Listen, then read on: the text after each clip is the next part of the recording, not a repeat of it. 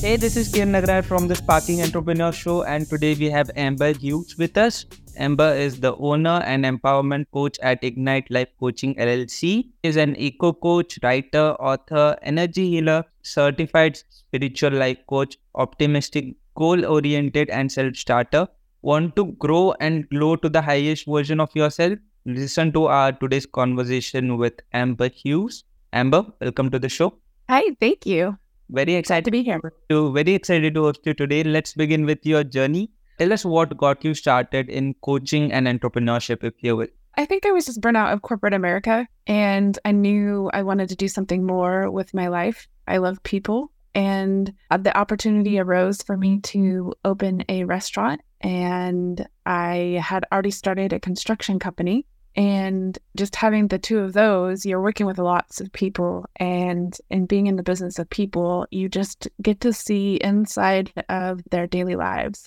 They're more than just a construction worker. They're more than just a restaurant worker. And just having the space and time to work individually with each one of the persons that came to help me build those businesses gave me the opportunity to help cultivate them in what they were actually passionate about. Some of them weren't passionate about restaurants. Some of them weren't passionate about construction. They wanted to do something else with their lives and they weren't happy. So just holding that space for people and allowing them to have a sounding board where I can mirror back to them what brings them joy, what sparks them, what enlivens them, brings me joy. Wow. And now let's speak about the transformation that you have witnessed or coached after you became a coach. So something that you're really proud of, or anything that is on the top of the mind right now, client success stories.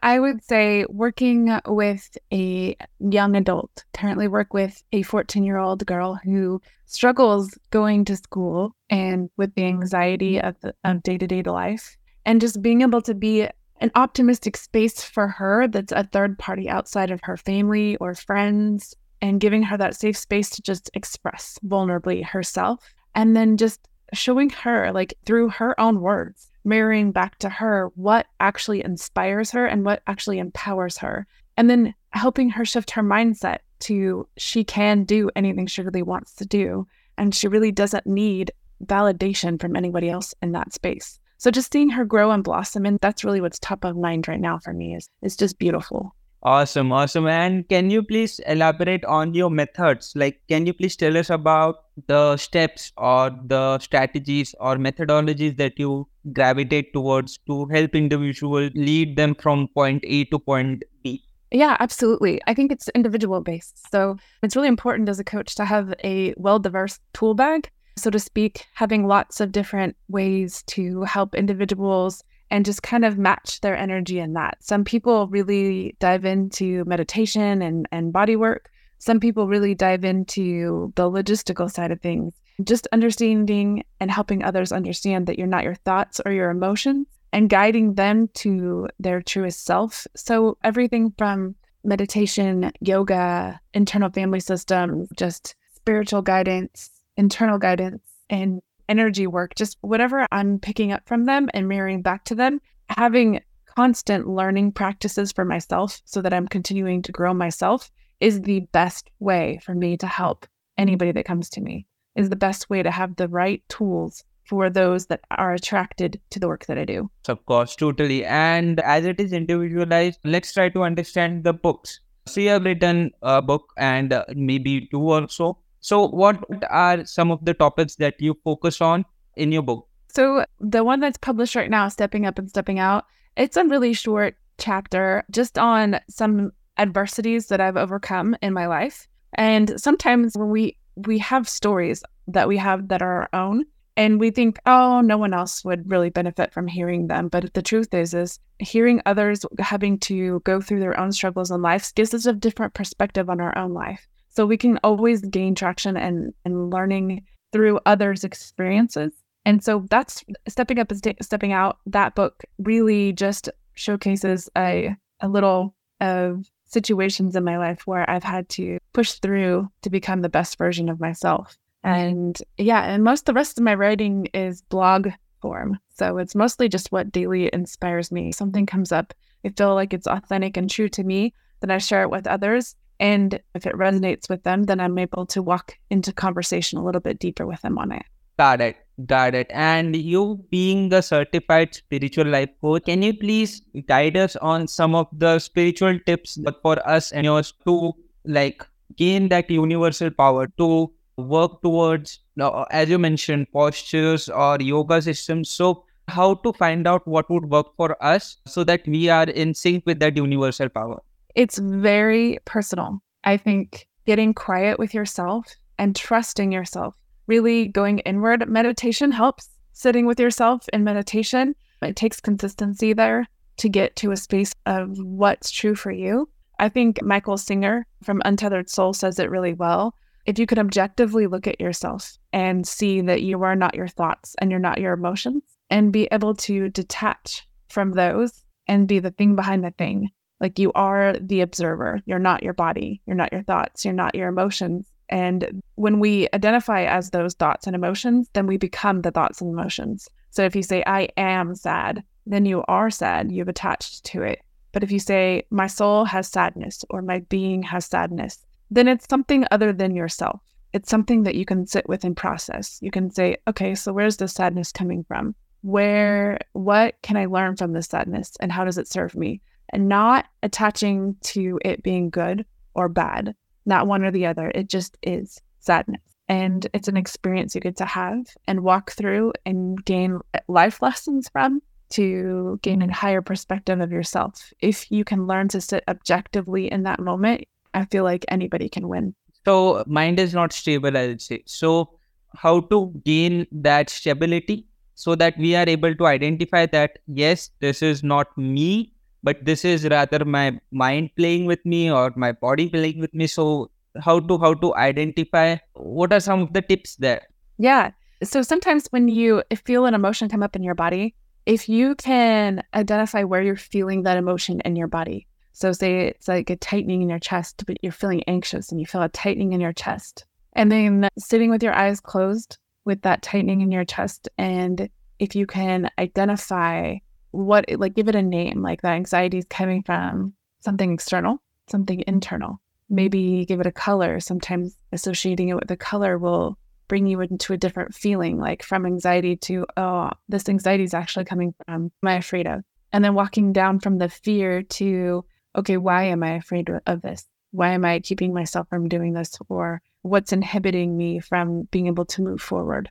And then doing some breath work with that, doing some deep breaths. There's lots of different processes out there on breath work. There's not one size fits all on breath work.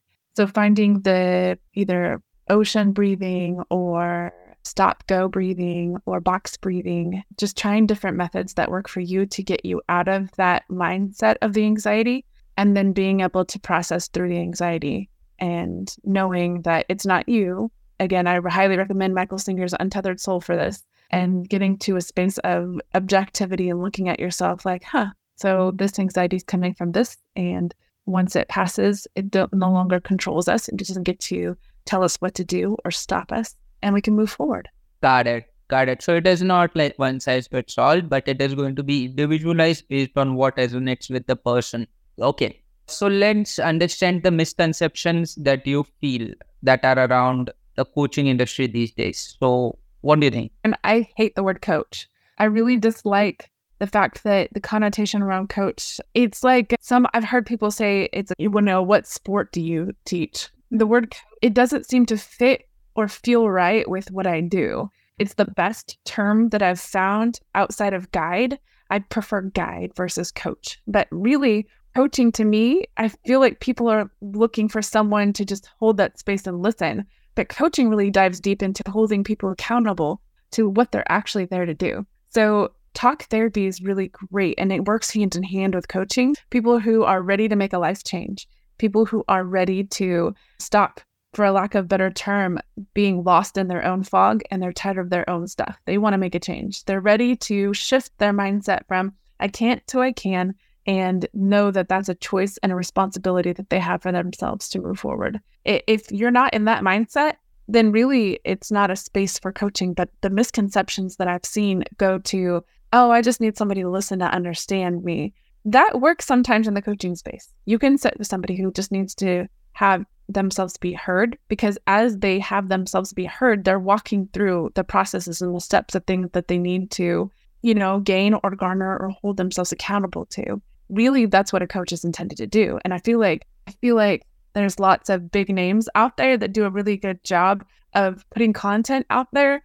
But as far as like coaching, they're not coaching, they're speaking at that point. And so there's lots of different like avenues you can go as a coach. You can be a speaker, and you can inspire people. You can write just like I do and inspire people. You can have different avenues that tie back to your coaching. But truly, coaching to me is just holding an individual accountable for the change they want to make in their life. Wonderful, wonderful. So accountability is something that they can expect apart from being a guide to their goals instead of being your goals. Let's get to understand grow to glow.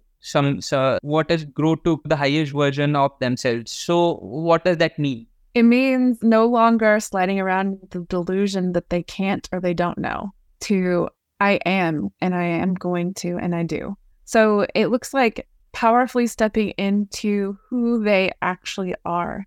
And lots of people say they want to do the work. Lots of people say that they're in that space to be seen, to be heard, to be felt, to be known. Their life's purpose, they're ready. But a lot of people are afraid or they can't see the steps to get to that area.